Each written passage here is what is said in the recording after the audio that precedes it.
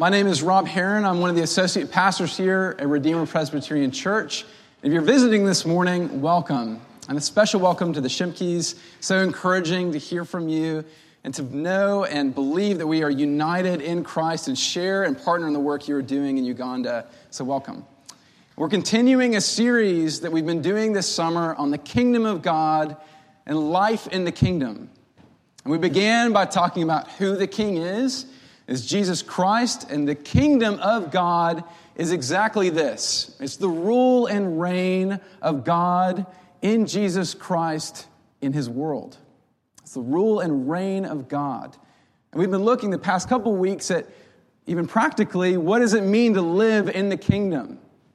And this week, I want to show us, we're going to open up God's word to see that living in the kingdom has something to do with poverty. I've entitled this sermon, The Beauty of Poverty, and it should raise eyebrows. The beauty of poverty, really. I don't know all of your stories if you've ever experienced poverty or if you've seen poverty. In its extremities, poverty is far from beautiful and is difficult. But Jesus tells us there is a kind of poverty that is beautiful, and he invites us into. And he is our king. Whatever he calls us to, that life is beautiful. So if you would read with me, we have one verse this morning from the Beatitudes, Matthew 5:3. Jesus says here, "Blessed are the poor in spirit, for theirs is the kingdom of heaven." Let's pray. Father, thank you that you invite us into kingdom life. Holy Spirit, I pray that you would unveil our hearts to see the true beauty of life in your kingdom. And I pray that we would follow Lord Jesus. I pray that we would follow him into his work in this world, true kingdom, true flourishing life. We ask this in your name. Amen. I think the appropriate phrase is spoiler alert. If you have not seen the film La La Land, it's a film that came out last year, and it's a film starring Ryan Gosling and Emma Stone. This is yet another Ryan Gosling reference. If you've heard me preach recently, big fan. In this film, it depicts the story of two young dreamers living in Los Angeles. And they meet through some romantic chance meet cute, and they begin to fall in love with one another. But both of them are pursuing dreams, separate dreams, but they're pursuing and encouraging one another in those dreams. But as the film progresses, those individual personal dreams pull them apart from one another. And at the end of the film, they are brought back together for one more chance romantic encounter. And when they see one another, they make eye contact after being away from one another for a couple of years, and suddenly the film implies that they share this vision through their mind, romantic connection. They share this vision of what life would have looked like if they had stayed together. And this vision is basically the classic Hollywood ending. And the ending, if all the things had worked out, was that they would get all of their dreams.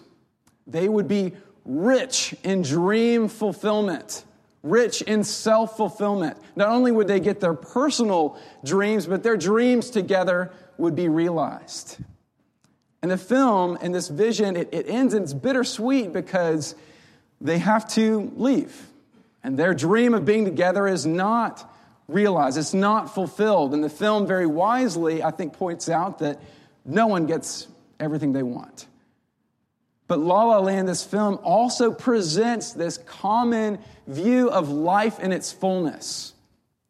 Life in its fullness is self-fulfillment. Becoming rich in dream fulfillment and getting what you most desperately dream of and long for. Life in its fullness is called in philosophy flourishing life or human flourishment. I'm going to call it flourishing life today. And that is what the Bible calls blessing. And through that lens, you can read what Jesus says here as this: flourishing are those who are poor in spirit, for theirs is the kingdom of heaven. Or flourishing life belongs to the poor in spirit, for theirs is the kingdom of heaven. It seems strange, doesn't it? When compared with this vision given in La La Land. Is flourishing life the life of rich dream self-fulfillment? Or is it what Jesus describes? The life of the poor in spirit. If you had your own La La Land kind of moment and you had a vision of what your life would look like in its fullness, flourishing, life the way it's meant to be, what would come to mind? Shaped by so many forces, we so often view flourishing life as self-fulfillment. Either being able to attain what the world tells you is a worthwhile, complete, whole life when it comes to your wealth, your accomplishments, your relationships, or it's simply getting what you want. Being rich in self-fulfillment, in your dream fulfillment. And if we see flourishing life this way as self-fulfillment, we will read Jesus' words here either as so unrealistic that it's optional. I'm so glad that Jesus did this for me, that he was poor in spirit, because I can't do that. Because that would kill me. Wouldn't give life. So it's either optional or we read it as some kind of bargain. We hear Jesus saying, deny flourishing life now. I know you want to be happy, but deny that now. And after you die, I'll give you something that's better. Even though maybe that's hard to trust. But just deny it now and you'll get it later. Something like that. But that's not at all what Jesus is saying here. What he's saying is far more amazing than that, because what he's saying is that flourishing life is the life of being poor in the spirit. That's the flourishing life. And what he's giving here is an invitation into flourishing life in his kingdom by becoming poor in spirit.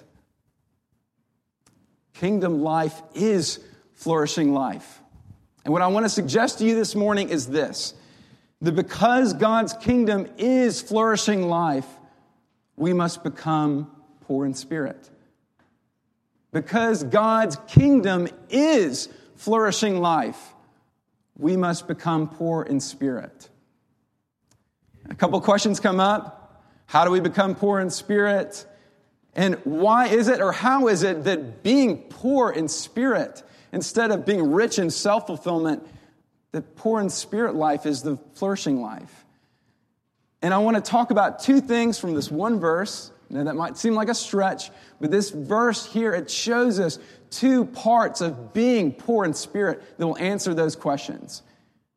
That being poor in spirit involves and means emptying, and it means it involves filling. So one, emptying, and two, filling. So first, being poor in spirit means emptying. Jesus says here, blessed are the poor in spirit. And if that's an invitation into being poor in spirit, what does it mean to be poor in the spirit? A teacher named Martin Lloyd-Jones gives a very helpful definition.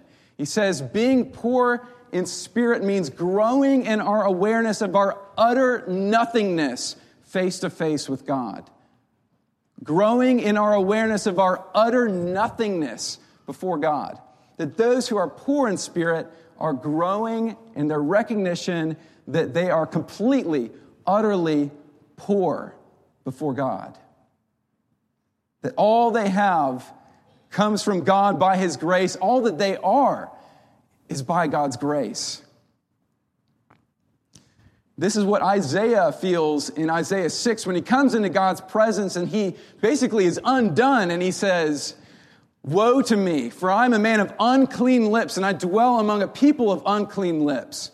He's growing in awareness of his utter nothingness, that no longer does he have rights or what he deserves. He sees that I am utterly poor before a holy and perfect king. And what this shows us, this coming undone, is that being poor in the spirit is fundamentally a heart posture. It's fundamentally a heart posture.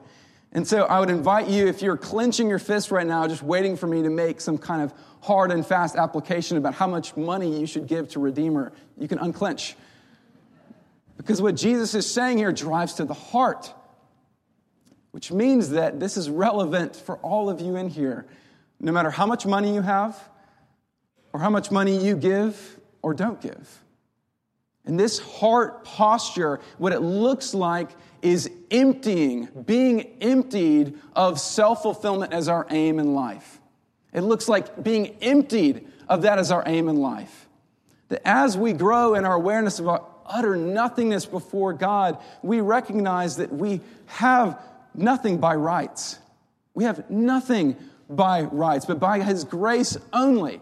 And as we grow in our awareness of our utter nothingness before God, we also grow in awareness that this world around us, the kingdom of this present age, does not give flourishing life, but it is sinking and fading.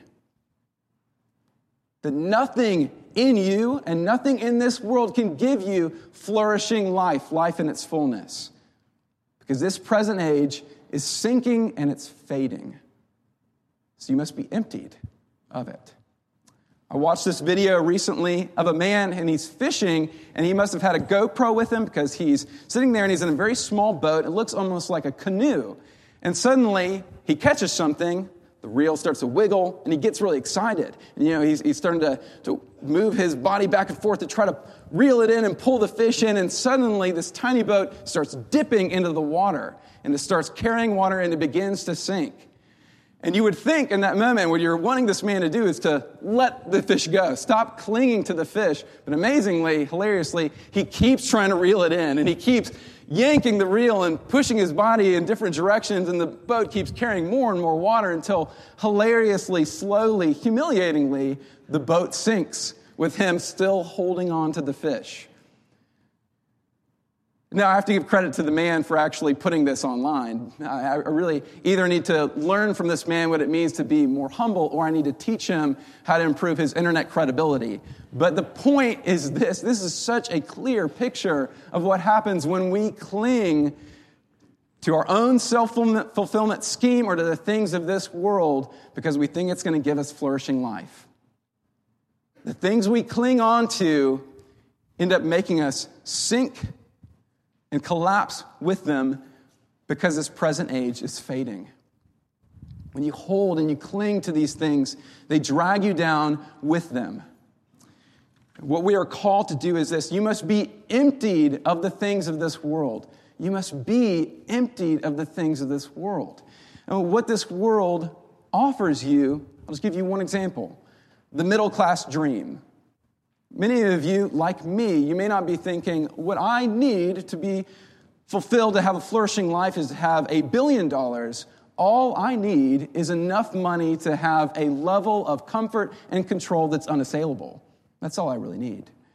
I mean, all I have to do is look at my Amazon wish list and look at the things that I really think that I need. And then I feel like if I had this, my life would be flourishing. That's the middle class dream, to have comfort and control over our lives. And what it means to be emptied, to stop clinging to that kind of dream, is to hold loosely to the things in this world. To hold loosely to our possessions. And all you need to think about this morning, because I cannot give you a hard and fast rule for how much you should be giving away, but are you giving these things away? Are you giving your money and your time away? Or are you continuously giving things away to buy new things because you think you need a new car, a new refrigerator, and these things, that may be what you need to buy, but how tightly are you holding to the things of this world? This is what this invitation is driving at, is what is your heart clinging to? Maybe we need to rethink the framework of what we think that we need. Maybe when we say, I need this or I need that, what we're really saying is, I deserve that. And we need to be emptied of this framework that says that we have rights, that we deserve to have the things of this world. We need to grow in our awareness of our utter emptiness before a holy and perfect God that we owe ourselves to. And you must be emptied not only of the things that this world offers, but you must be emptied of yourself. You must be emptied of pride. There is no place for pride in the presence of God. As our confession of sin and words of assurance showed us, there's no place for that. And if you are like me and you begin to cling to what you think is your intelligence, what I think is my intelligence or my power and influence, what happens to me is I begin to not listen well to others, or begin to want to use my power to dominate other people because I think it's really mine. I need to be emptied as I grow in awareness that all that I have, every gift I have, is by God's grace. We must be emptied of ambition and a selfish ambition. There is a good kind of ambition that focuses our plans on what God is doing in the world. But when we are ambitious towards life and saying to God, you must do this with my life for me to be fulfilled. You must give me the realization of these dreams, these plans for you to be good. To give me a particular relationship or a particular job. It's a dangerous place to be. And we must be emptied of it as we grow in our awareness of our utter nothingness before a holy and perfect King. So we must be emptied. But secondly, we must be filled. Being poor in the Spirit means that we are emptied of our clinging to the things of this world that drag us down with them and that do not actually give you flourishing life, but we also must be filled. So here's the question, who does the filling? And what we said that when Jesus says, blessed are the poor in spirit, for theirs is the kingdom of heaven, what he's saying is that flourishing life belongs to those who are poor in spirit, for theirs is the kingdom of heaven. So who does the filling? The kingdom of heaven is where God rules and reigns, so only God provides the blessing. Only God gives flourishing life. And what this means is that if I start to think, what I need to do, I need to fix this. So I need to go home, I need to sell all of mine and my wife's possessions, and I need to move us to another place where we can, be more poor. I think I would do that in this moment because I am prideful. And I don't really necessarily always want what God wants to provide, the flourishing life He gives. There's nothing you can do in your power to empty yourself or to fill yourself with real flourishing life. Only by God's grace does this happen. And what are we filled with? When it says that we are filled with flourishing life that comes from the kingdom of heaven, that is the blessing that is given to us as we are emptied, that means that this is a life, it's a flourishing life that comes from outside of you. Not only does it come from outside of you, it comes from outside of all things in this world. And that's why it happens simultaneously as you are emptied of your clinging to things of this world or clinging to your own self-fulfillment scheme, because it comes from outside of you and the things of this world. I took, and Morgan Cogswell took with me a group of high school students to St. Louis for a missions trip a few weeks ago. If you're a high school student in here, maybe you went on that trip. And it's possible that while you were there, you met a woman named Miss Lovey. Miss Lovey is 87 years old. And when the New City Fellowship Church site in University City in St. Louis was founded, it was started in her dining room. And now Miss Lovey, she lives in North St. Louis, which is historically filled with great poverty and violence, especially related and caused by a history of segregation in the city. And if you go to the street Miss Lovey lives on, you will see burned out building after burned out building, and police sirens are the background music every day, every week.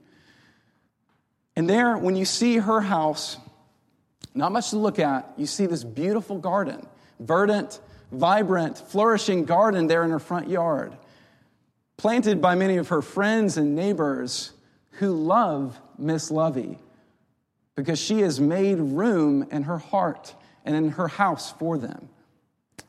And as you walk into the house, what you find is there's this constant, ongoing stream of people coming in and out of the house. And they go in there to look after Miss Lovey as she is getting on with years. And they also go in to ask her for things. When a group of our students were in her house, someone walked in and said, "Hey, Miss Lovey, can I have 2 potatoes?" Miss Lovey said, "I have a sack full. Just take everything. Take them all." That's the kind of person that she is, by God's grace. You know, when you walk up to her house, what you see is not beautiful. And when you walk in, the aroma is of physical decay for various reasons. But when you walk up into her house, what you find is the aroma of Christ and the presence of something that when I met her, the more I talked with her, I realized I really want more of that. It's flourishing life. She's 87 years old, and yet recently, it was only recently, she welcomed 2 men that are in their 40s to live in her house with her that had previously been homeless and living on the street because they had nowhere else to stay. And she let them live with her, and they treat her and listen to her as if she is their mother, which in many senses she is. Because she has made room in her house and in her heart for them. And Miss Lovey is not Jesus. She gets cranky. She jokingly calls herself the boss, which in many ways she is. She is a human being, and yet when you walk into her house, what you find is possibly the brightest spot in all of North St. Louis, maybe all of St. Louis. It was one of the brightest places filled with flourishing life I think I've ever been. In the midst of decay, in the midst of the aroma of what smells like death, we find the aroma of Christ. Because she has become, by God's grace, poor in spirit. You see, we are filled with flourishing life to the extent that we become poor in spirit. We are filled with flourishing life to the extent that we are poor in spirit. To what extent have you made room in your heart, in your house, for the rule of God's grace, for the flourishing life that He gives and provides? Has your heart become so cluttered with the things of this world and your own scheme for self-fulfillment that there's not much room left? To what extent are you clinging to the things that are sinking and fading?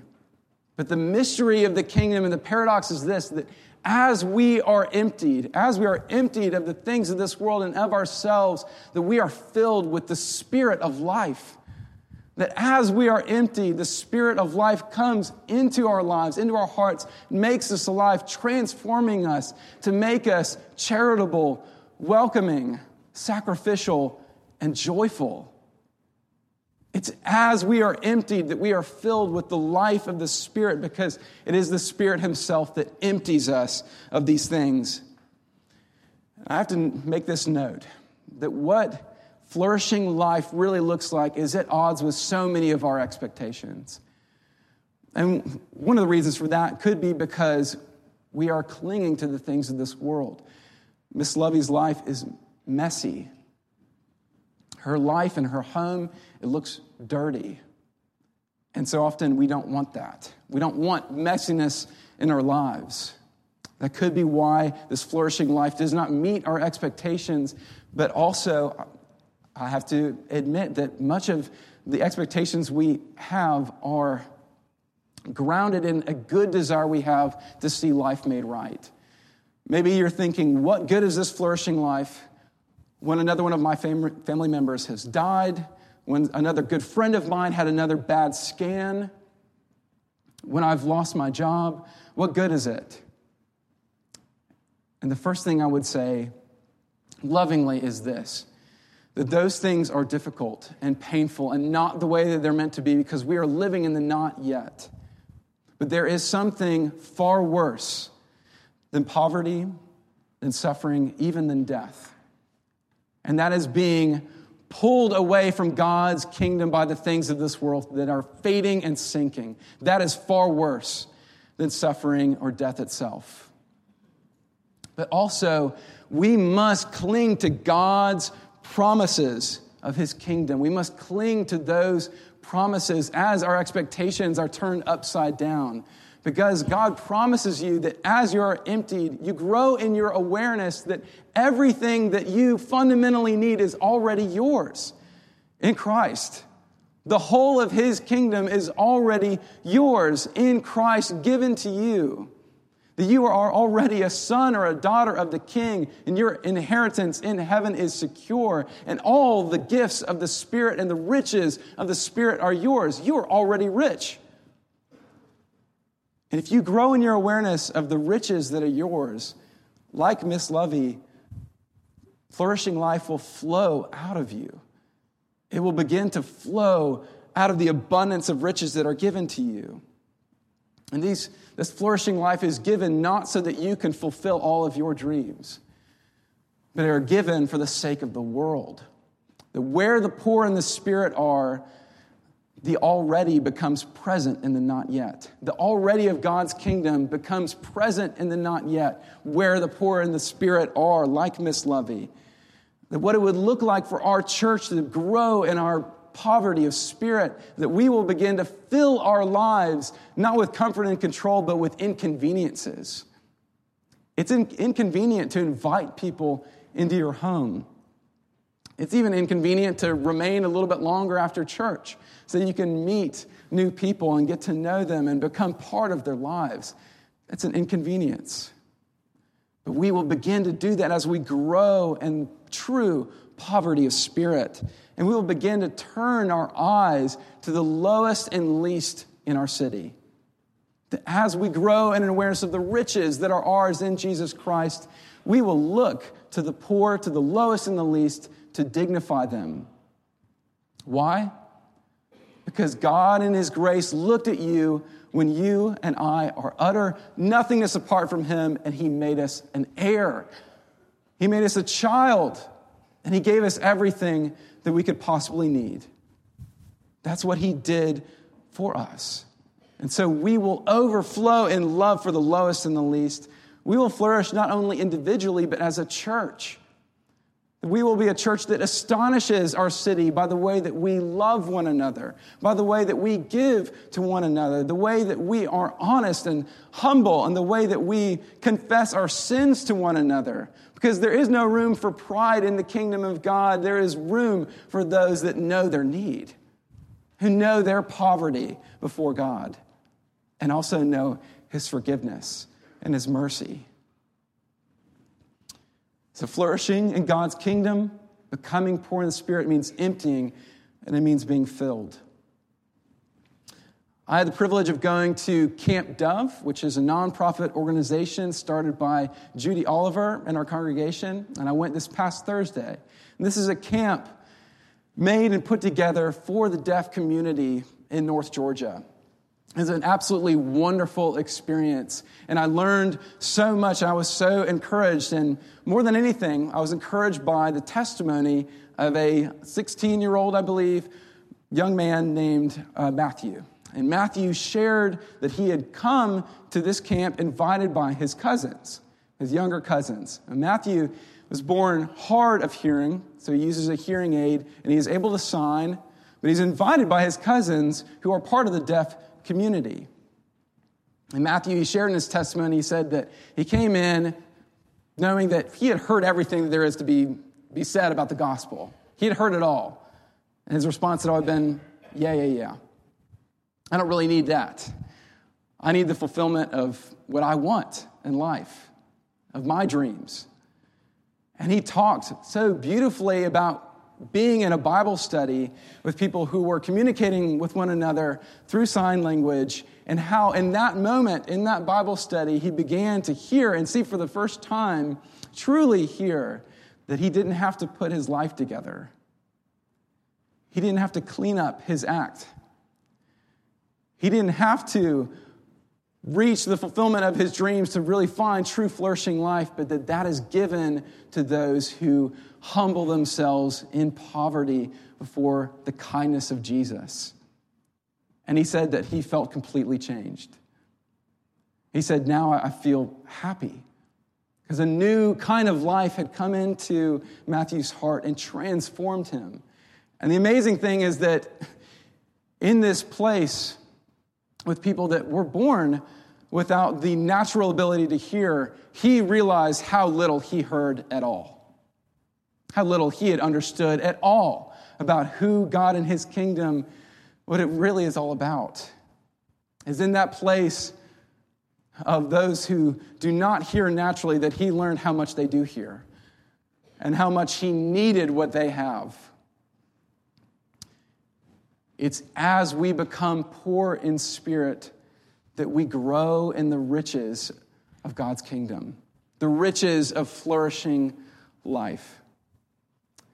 And we know this is true because Jesus himself became poor. Though he was perfectly rich, he became poor for our sake. And he died the death of a poor criminal.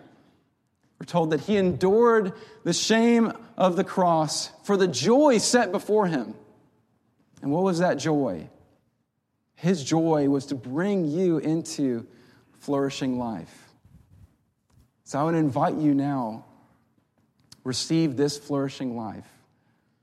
Be emptied of the things that drag you away from it and cling to Jesus, who fills you with flourishing life now and forever.